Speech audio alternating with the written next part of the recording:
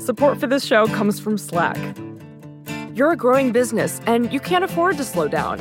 If anything, you could probably use a few more hours in the day. That's why the most successful growing businesses are working together in Slack. Slack is where work happens, with all your people, data, and information in one AI-powered place. Start a call instantly in huddles and ditch cumbersome calendar invites.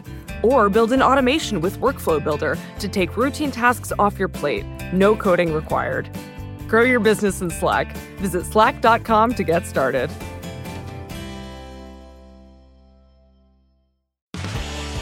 Welcome to Recode Media with Peter Kafka. That is me. And today we've got a fun, informative chat with NBC's Matthew Berry, who used to be living the dream in LA. He was getting paid to write TV shows.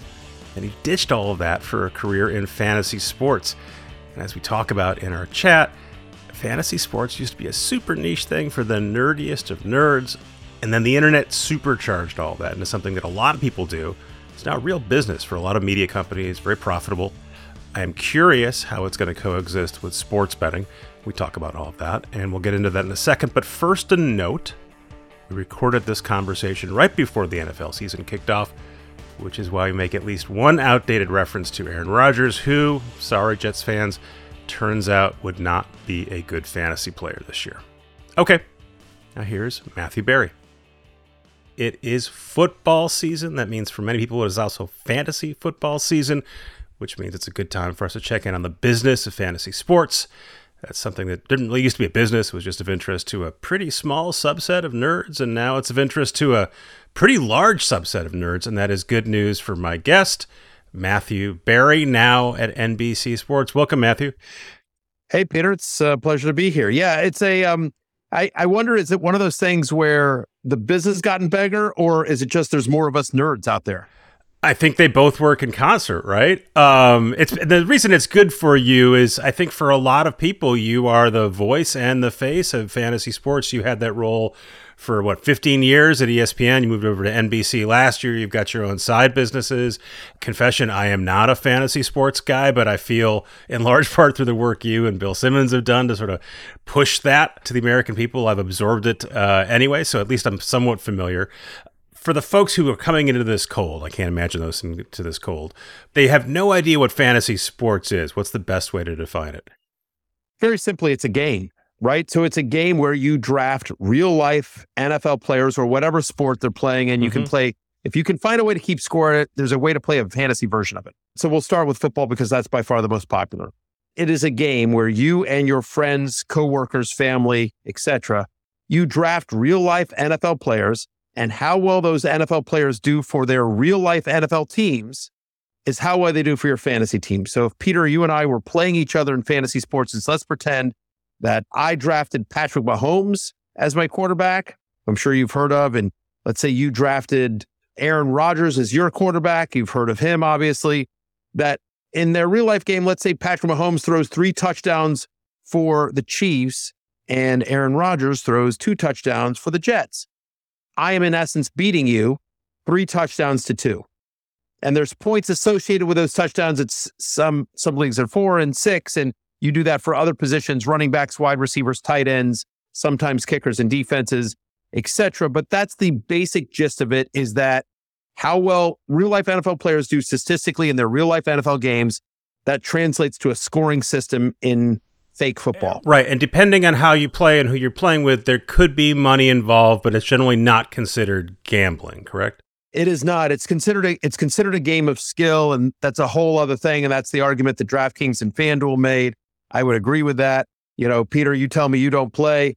I feel pretty good. You know, listen, anything can happen when you're trying to predict the future, but I feel pretty confident in my chances that if you and I played head to head in fantasy football, I would beat you. But under the law, it is in essence considered a game of skill, and it is exerted, or, it is not considered illegal. There's a few states have ruled it illegal in terms of paid contests for fantasy sports, because there's a bit of a gray area there in terms of DFS, which is considered daily fantasy sports. But no, season-long fantasy football, that what we're talking about, where you play at ESPN, Yahoo, CBS, NFL, Sleeper, My Fantasy League, et cetera, that is not gambling at all. No. And the reason we're going to get there, the reason I wanted to lay that out up front is because I'm very interested in sort of how fantasy plays, doesn't play with the legal sports betting boom.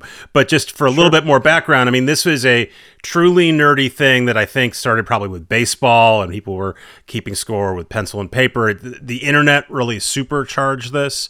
And you just mentioned Yahoo, CBS, that people who ran those sites for years would tell me that fantasy was just this giant business for them. How does a media company make money from fantasy sports since it's not betting? Where does the money come from? Well, a bunch of different ways, right? So first off, there's just kind of the obvious one, which is advertising and sponsorship. It's a tremendous opportunity. Sponsors absolutely love fantasy because fantasy players, if you look at sort of the demographics, the average fantasy player has a six-figure income, is college educated, is generally younger than the typical sports fan, is an early adopter, is the avid of the avid. They are more brand aware. They are more brand loyal. So they're more tech savvy, et cetera. So there's been tons of studies that have been done. And so it's a really sticky audience, that people that play fantasy sports. And so it's, the average football fan watches about 3 hours of football a week. The average fantasy player watches well over 6. So twice as much football per week. Because you obviously care about how your actual team does. Then you want to see how your fantasy players do, maybe your opponent's fantasy players. Exactly. It gives you a rooting interest in games that you normally would not care about. I'm a Washington Commanders fan. I have been my entire life. I'm excited about the new ownership. But if there's some bad game on TV, if there's let's call, the Texans and the Cardinals, well, who's watching that game? Well, I am. Right. Because I've got Dameon Pierce, the Texans running back, on my team, and I'm playing against you. You've got Marquise Hollywood Brown, the Cardinals star wide receiver, on your fantasy team, and we're playing each other, and suddenly I care about how those two players are going to do in their fantasy league. And not coincidentally, this is part of the same pitch people make about sports gambling now, right? Supposedly, you're supposed to be more engaged in that same nonsense, in that same boring game, because you now have rooting interest. You have a rooting money. interest. Yeah, that's the underlying appeal of all of this. The difference here in terms of fantasy, there's a couple of big differences between fantasy sports and sports betting, specific to media companies and how they make money off of it. So one of it is the big ways like sponsorship. Like if you go to any of the sites we just mentioned, there's a tons of sponsorship. Like I work for NBC, right? And I do a daily show called Fantasy Football Happy Hour. It's served by Applebee's. And Bud Light is a sponsor. And I think pretty soon we're going to be announcing a sports betting partner as well. So we have 3 different sponsors that are integrated into our show. And then obviously there's, commercials that we run during commercial breaks. And that's same for I have a Sunday morning show on Peacock called Fantasy Football Pregame as well. So sponsorship is one of the biggest ways. But the other way they monetize it is that because when playing fantasy, it forces you to interact with whatever media company it is. So whether it's an app or a website, and I'll just use ESPN as an example because I was there for a number of years, right? Or NBC might even be, we don't have a game specifically, so NBC isn't a great apples to apples comparison, but you'll see where I'm going in a second. In terms of something like ESPN, if you played fantasy with ESPN, well, it forces you to open the app or go to ESPN.com a handful of times a week, right? You on Tuesday to pick up guys on waivers, at some point during the week to set your lineup, Tuesday morning to see how your scores did as well after the game. And most fantasy players are checking it multiple times a day. What players are available, they're checking out trades, they're reading content, et cetera, et cetera. Well, once you open that app or you go on the website and you're looking at your fantasy team, then ESPN says oh, hey, Peter, we noticed you have Patrick Mahomes on your fantasy team. Well, here's an article about Travis Kelce, Sure. And here's what Stephen A. Smith said about the Chiefs on First Take, and here's this podcast from Mina Kimes or whoever it is, right? And so now you're suddenly down the rabbit hole, and so it forces you to interact with other content. So there's a real halo effect to fantasy sports, and that's the same thing with us over here at NBC. Is that people will come to rotoworld.com or NBCSports.com, they'll interact with my column or my show or my podcast, and then we'll say, well, have you seen this clip from Mike Florio, Pro Football Talk? Or do you see what Chris Sims said about Patrick Mahomes, et cetera, et cetera? And then you're sort of down the rabbit hole. Right. So the bulk of it is sponsorship, money attached to page views or whatever engagement metric. I know in the past, some sites have charged for either access to, if you want us to run this thing for you, pay us, or if you want insider info, you can pay for that. Is that a meaningful amount of, and I should back all this up by saying, when you Google how big is the fantasy sports market, you get crazy divergence of the numbers, but everyone agrees it's tens of billions of dollars. It's a gazillions of dollars. Yeah. But it doesn't seem like most of that comes from the consumers themselves. It seems like it's mostly ad/sponsorship driven. Yeah, I think it goes sort of back and forth, right? It sort of depends on how direct you want to be. Speaking back again about ESPN, I don't want to make this whole podcast about my former employer, but the one thing I'll say is so that ESPN bet deal that was made, right? And so the Penn is paying, whatever is $1.5 billion. Mm-hmm. And if you read the press release, one of the big reasons they wanted access to ESPN's database of over 11 million fantasy players. Right? And so, ESPN obviously is a big brand. And so there's a lot of different things they sold, but I assure you I shouldn't assure you because I didn't see any of this.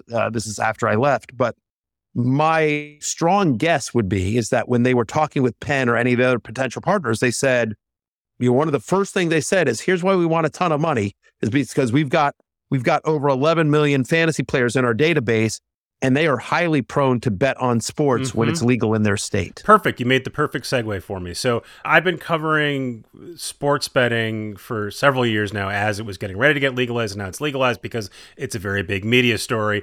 If you're a regular consumer and maybe you have a passing interest in sports betting, I think one of the things that often comes up is, wait a minute, is sports betting going to become part of the football broadcast? And I think it's really instructive to look at what happened as fantasy got integrated. And maybe you can tell us how fantasy was integrated into pro sports broadcasts and how you think that will or won't show us a path for sports betting. I honestly don't think it really has that much. It's certainly become much more of the lexicon and in the mainstream and the zeitgeist and, whatever phrase you want to use. But the truth of the matter is honestly, it's one of the reasons I left ESPN was because I've reached a certain level and I was not able to get to be part of ESPN's NFL coverage, and you were the fantasy guy, so you were off in another tier. Yeah, exactly. And just the way they run their company is fantasy was always this kind of, off in the corner sort of thing. It was never, I was never part of NFL coverage. And when I would do, it'd be very small one-offs.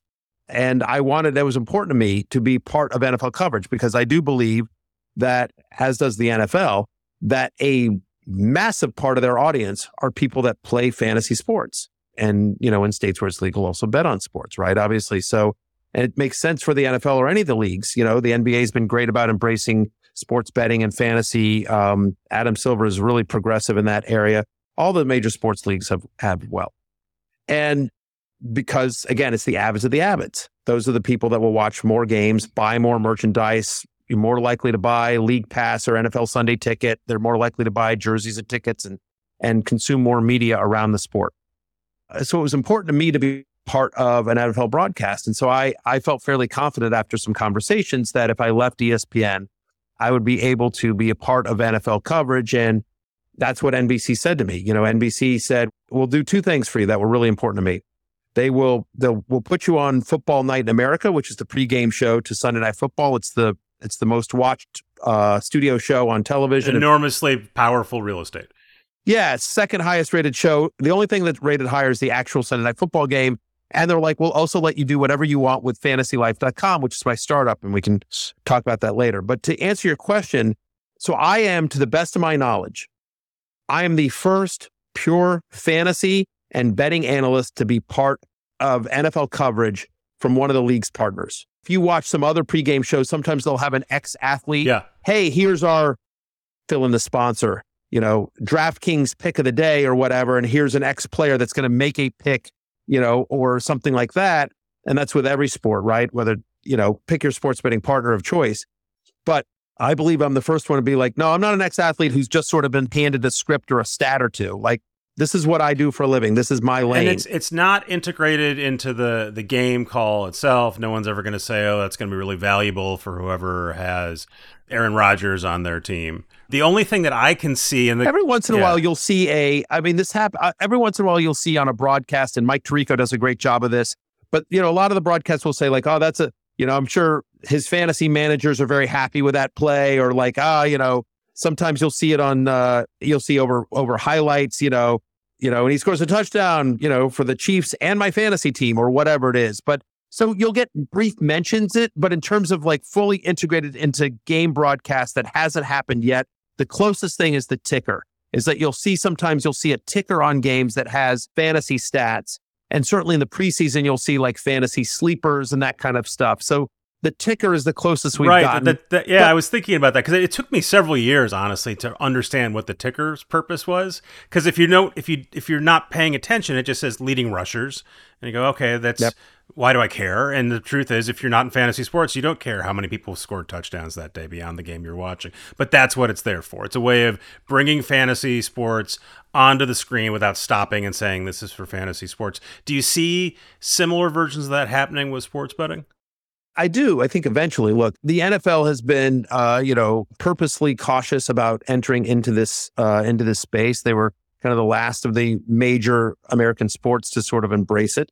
So, they're getting there, but every year they're a little bit more comfortable. And so my expectation is that as America becomes more comfortable with sports betting and it becomes more a part of everyday culture, as more states become legal, the expectation here is that the game broadcasts will reflect that.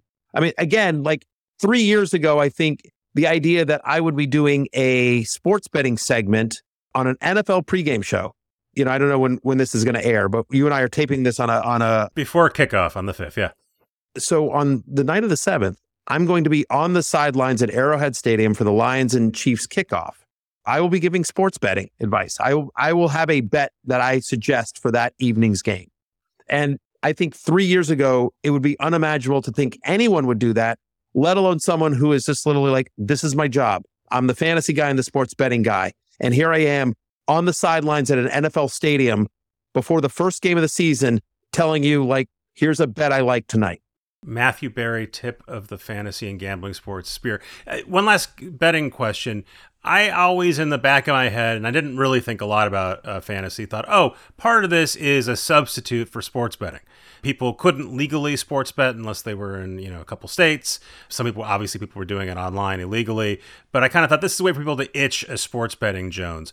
Now that sports betting is legal, not across the U.S., but in many markets, do you see that cutting into the fantasy sports market, or do the two of them grow each other? How does that work? I think they grow each other. I've been asked this question before, and my response is always like, that question, basically supposes that no one ever bet on sports before it became legal. It's $1 billion industry and has been for years and years and years. It was just always unregulated.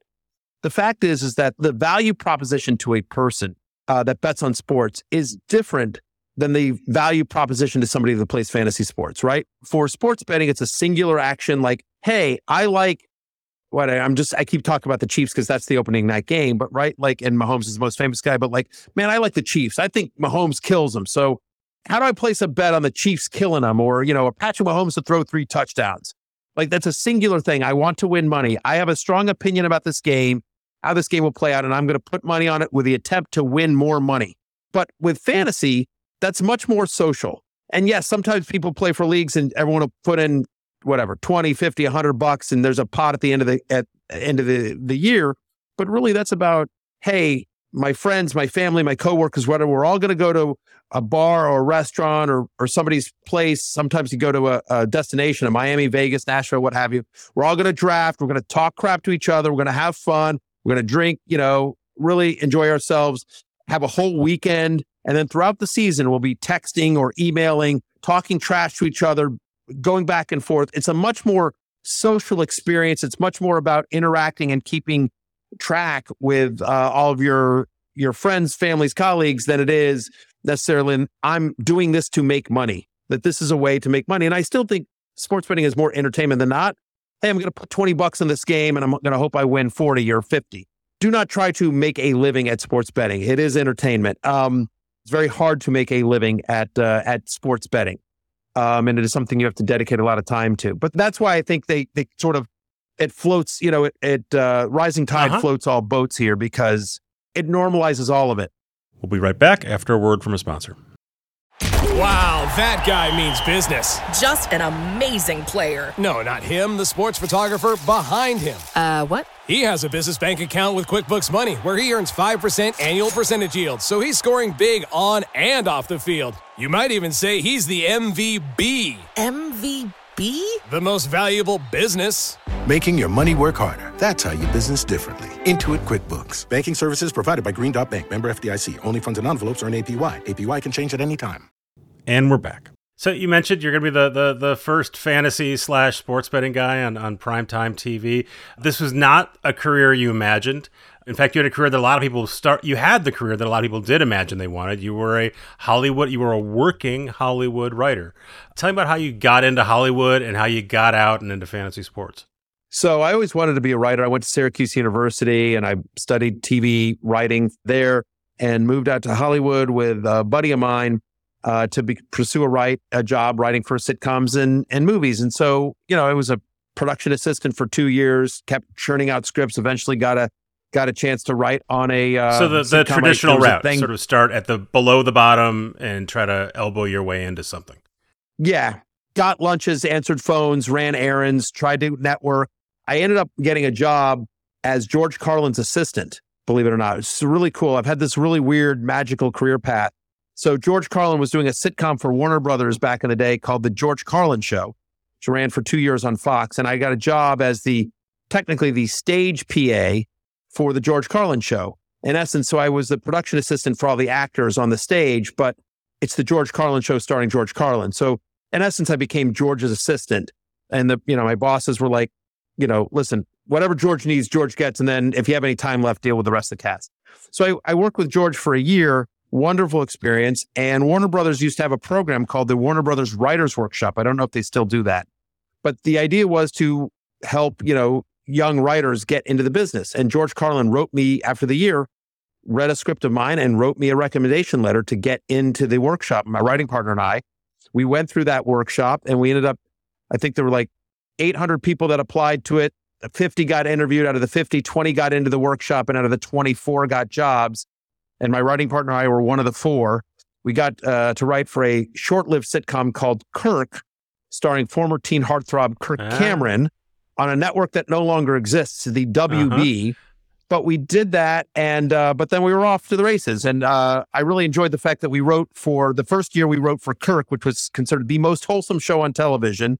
And the very next year, we went to the show that was considered the worst show on television, Married with Children. And the most popular. Incredibly influential. So we wrote for Married with Children, and I wrote for a number of years on sitcoms. And then I also wrote movies.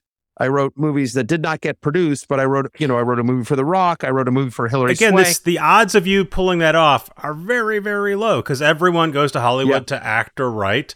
And almost no one gets any work at all. Everyone knows the odds there. And then for you to get any work, let alone recurring work, is a really big deal. Thank you. Yeah. I mean, I was a working screenwriter. And, the fact that I worked with a lot of very popular stars on a lot of bad television. And, and it's one of those things that's why don't you get, people like back in the day when I was a writer was, the big shows were like Friends and Frasier. And I'd have people who didn't understand the industry say like, well, why aren't you writing for Frasier? Why don't you write for Friends? I'm like, because they have 6, because like, that's like asking a basketball player, like, why don't you go play for the Lakers? Like there's 7 spots, you know what I mean? Like, some of the most talented writers I've ever worked with in my life worked on shows that just weren't good because they were created poorly or the network or studio just noted it to death or the wrong person got cast. There's a million reasons why a show or movie works or doesn't work. And often the writing is not the reason. But anyway, so to answer your question in terms of how I make that transition. So yeah, I was a working writer. I was never an A-list writer, but I was probably like a B+ writer. I worked with, big, like I said, I did a project for The Rock. I did a project for Hilary Swank. I did a project for Tim Allen back when he was making Disney movies and was a leading man for family movies for Disney. And my writing partner and I worked quite a bit. But ultimately, what I was doing was I spending all my time doing fantasy sports. I played since I was 14 years old. In 1999, there was a website called rotoworld.com, which is now owned by NBC Sports. This is prior to them selling to NBC Sports. And they were advertising for writers. And so, Peter, I wrote them an email and I said, listen, I'm a professional writer living out here in Hollywood, but I'm in like 20 leagues. I'm obsessed with fantasy sports. It's my I'd passion. like to slum with you. Yeah. I just said, not even, I just said, I think it'd be so much fun to write a column for you guys on the side. Just, because this is my passion. Can I send you a sample tryout? And they wrote me back the next day and said, we looked you up on IMDb. Married with Children is our favorite show of all time. You're hired. So because I wrote mean wife jokes for Al Bundy, I got to write for free for a low trafficked internet website in 1999. I did that up until about 2004. And at that time, the internet bubble had burst. People were starting to make money on the internet. And I thought, you know what, maybe I could start a blog. I was pretty popular. Yeah, I felt like, and I developed a following. And I thought, well, maybe I could start a blog and make a couple of bucks on the side. So I went and did that. I left RotoWorld to start my own website. And this was before I had no concept at the time of like venture capital or raising money, investment, anything like that. So I scraped together $10,000 of my own money to build a website. This is also pre like Wix.com or, like where you can just get a website off the shelf. Like you had to buy, hire a programmer to build a website with a content management system, the whole thing, 2004. And so I did that. And so I basically realized I had no money for advertising, marketing. So the only person that could advertise it was me. So I went to every radio station, website, and TV station I could find saying, I will come on your air for free. I will write for you for free. But are you still doing this as a side website. hustle while you're writing professionally? Yeah. Yeah. So what is the impulse then to go bust your ass to build up this, what's basically a nonprofit, probably money-losing venture for you at this point? Was it, I want to build something eventually? It was entirely... I never, like, people are like, oh, do you have your dream job? And I'm like, no, when I was dreaming of jobs, it didn't occur to me that I could make a living talking about fake football on the internet. Like, it didn't occur to me that was a career path that I could choose. And it was all passion for me. And basically, I really did not enjoy my time in Hollywood. Like, there were certain creative aspects that I liked, but I really didn't love the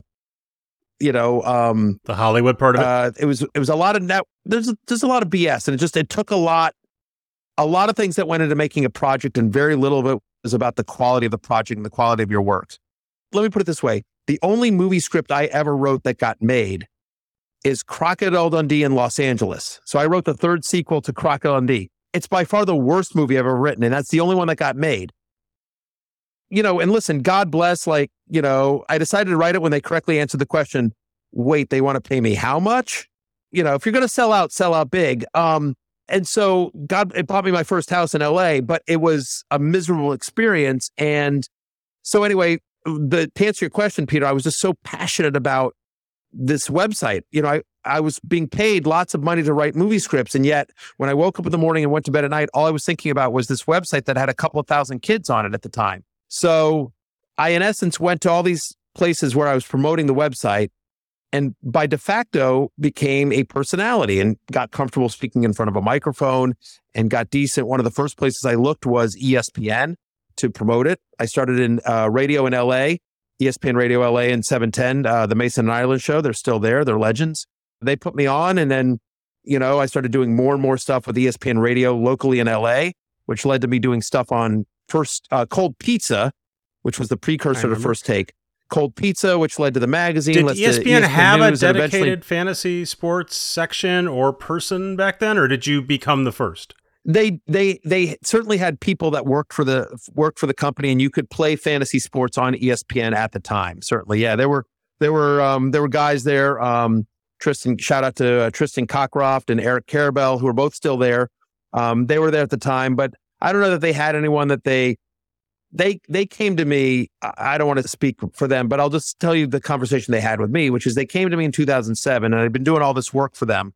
I mean, they did have a fantasy football section. You could play fantasy football on ESPN in 2007. This is when this conversation happened. But they were third. Yahoo was the dominant player in the space, then CBS, and ESPN was a very distant third, and they weren't used to being third. They were dominant everywhere else, but they were third place in fantasy, and they didn't understand why. And so they came to me and they said, we're impressed with the business you've built. We're also impressed with you as a talent. What we would like to do is, we've been talking internally about trying to find a Mel Kiper for fantasy football. And what we would like to do is buy your website, move you to Connecticut, and make you the guy. And, we would like to, have you be a part of our strategy in terms of how to attack this. It was weird for a talent at the time, but I got invited into business strategy. How long did you think talk on, like, leave Hollywood, which I don't love, but I am professionally successful, to move to Connecticut? And ESPN's a big deal company in 2007, but still, and try this thing that is totally sort of unproven. It was perfect timing for me for a few reasons. Number one was, my ex-wife and I got divorced in 2005. So this is like early 2007. And so it was partially like, hey, here's a fresh start kind of thing.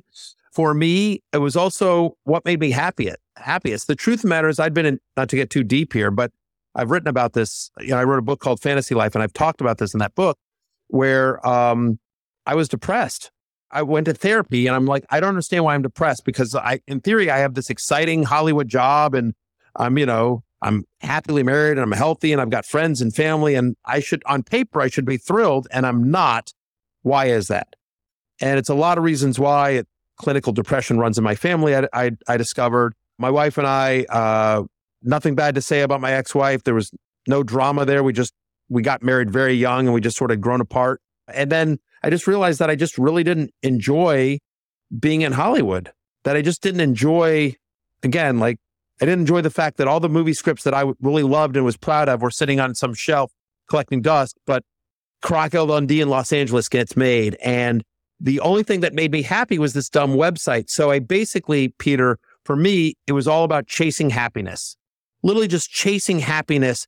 And I didn't think I was ever going to make a lot of money doing fantasy football. This is like a nonprofit. But I remember saying to my writing partner, I said, let's do one last script, bank the money. This is in 2005. I went to him. I said, let's do one last movie script, bank the money, because I'm getting out. And I'll probably make $10,000 a year running this blog for, a couple thousand kids, and I'll figure out the rest, but whatever, because I just want to chase happiness, because this is the only thing that makes me happy. And so I did that. And, it's kind of random how life works out, right? But I had to leave Hollywood to get on TV. I had to leave Hollywood to win an Emmy. And so by chasing happiness, I would love to tell you I had this brilliant business plan, but the truth is it was merely just following my heart and my instincts. And as a result, I've had so much more success financially, personally, growth-wise, doing fake football than I ever did in Hollywood. For fake sports. It's a great story. Before I let you go, I just wanted to ask you briefly, you mentioned fantasylife.com. Did I get the name right? That's the name of your site. Sir. You said when you left ESPN last year, that the main reason you left is they didn't want you running your own sites. You wanted to run your own sites. NBC is letting you do that. My question for fantasylife.com, and really all the content that you made over the years, is how do you create stuff for fantasy fans that earns their loyalty? Because again, from the outside, they're all looking at the same sets of data, right? Everyone gets public record, what a player did last year and the year before and last week. And then after that, everyone might tell you they have a secret formula for picking next week's game, but they're all kind of guessing, I'm guessing. So what makes a successful fantasy site if everyone has the same commodity information? So I'll answer that two ways. So I'll answer that specific to myself, which is that I think for me, I've been doing this a long time. And so I've developed a nice fan base of people that trust me. They want your picks or they want your voice? I think both, obviously. Like, I think they enjoy my voice, but if my picks are screwing them over, like, they're not coming back, right? I mean, but you find, like, hey, this is a mechanic that I trust with my car, and here's a doctor that I really like, and here's the laundromat I go to because they never screw up my clothes, whatever. On some level, I'm a service provider, right? And so, hey, I go to Barry, I read him, I listen to his podcast, whatever, and you know what? A lot more often than not, he's right, and he's helped my teams over the years. So I think that's partially it, but a lot of my writing is also very personal. People know about me. They know everything that I've just talked about in this podcast is all very public. I've written about my divorce. I've written about my wife, my now, I've been married 15 years, my wife, my kids, I had a health scare a couple of years ago. I talked about that. Like, I talk about everything. And so people, I think, feel like they know me. So that's a differentiator for me. In terms of the business of Fantasy Life, we have really good, in addition to myself, we have really good content creators. So, that have found some secret sauce, right? That do things that look. We have a guy named Dwayne McFarland who does what's called a utilization report, who looks at things like, For example, the fact that Luke Musgrave, who's a rookie tight end for the Packers, who I like a lot as a late round sleeper, Luke Musgrave has a 67% route participation in the preseason with the first team starters. And you're like, wait, what? You know what I mean? We're translating that as he seems to be a very good, promising player the Packers also like. Correct, as well. That they've got this rookie tight end that's playing at levels that we've normally just seen starting tight ends that are superstars in the league. You know, by route participation, it just means in terms of how often, when they have their players run routes on a passing play, how often is Luke Musgrave out there? And the answer is 2/3 of the time in the preseason with the first team offense. So, right. So we do feel like on fantasylife.com, we also have a, so for us, it's two things. It's number one, it's utility and it's ease. And the price is right? So it's all free. Fantasylife.com is free. Fantasy Life newsletter is free. We have a bunch of tools. We have a start sit tool. We have a rate my trade tool. We have we have prop betting tools. We have a league punishment generator. If you're trying to come up with a punishment for last place in your league. So we have a number of tools that are all free. And we also send you a free email every single day that is a newsletter that lets you know everything you need to know about fantasy sports. And it's written by smart people that all are established in the industry, that all have followings and long track records, providing quality advice for big companies. And they've come to start it with me. In essence, I'm sure, Peter, you're familiar with Morning Brew. I am. So it's the best way to describe it as a company is it's Morning Brew, but for fantasy sports and, I saw sports Austin Reef, betting. their co-founder, is working with you guys as well. So that's a direct connection there. I mean, I have to give a shout out to Austin. Austin's a friend, and I actually had a merch store. I think you'll find this semi-interesting. I had a merch store at fantasylife.com. Like, I wrote this book, Fantasy Life. It was a New York Times bestseller, spent many months on the list, did really well for me. I thought based on the success of the book, I could start a couple of companies off of that brand, try to expand that brand. And one of the things I did was I tried to start a merch store. And so we're sending emails to, we would send these content-based emails to people that bought merch, just trying to get them to buy more merch. And so I know nothing about email marketing or anything like that. And so Austin and I are having lunch, and I say to Austin, I'm like, hey man, you're the email guy. Like, you've had such success with Morning Brew. Like, I don't know what I'm doing. Can you look at these numbers? Tell me, give me some hints or anything like that. Give me some advice. And he looks at everything and he goes, yeah, here's my advice. Screw your merch store. This is your business. Your newsletter's your business. He goes, you're doing about 8 billion things wrong, but your numbers, even with that, and one hand basically tied behind your back, you're still doing better numbers in your first year than we were doing in year 3 of Morning Brew. Because you are onto something here, do this. And so Austin's on our advisory board and has been a great friend to the company.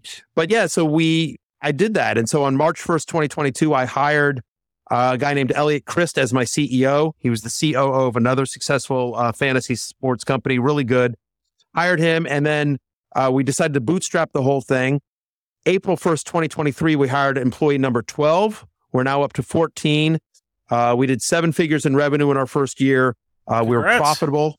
And then we just finished a friends and family strategic round of fundraising. Well, and the challenge for you will be, is this going to be the Matthew Berry site powered by Matthew Berry and everything else is very secondary, or can it be a standalone thing that doesn't depend on you? And you are going to come back and tell us about that in a couple of years when you figure it out. Yeah. Well, at the moment, that's the idea of all the guys like Dwayne and Peter and Ian. The idea is to have it be a standalone company that is not dependent on me. And we're getting there. We're pretty excited about it. Matthew Berry, excellent to meet you. Excellent to talk with you. Been listening to your voice for a long time. Good luck, and thanks for flying the Jimmy Buffett flag during the course of this interview. We'll be listening and watching.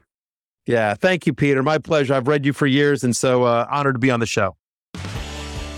Thanks to our sponsors for bringing the show to you for free. That's $0, still the same. Thanks to Travis and Jelani for editing the show, producing the show, and thanks to you guys for listening. We'll see you next week.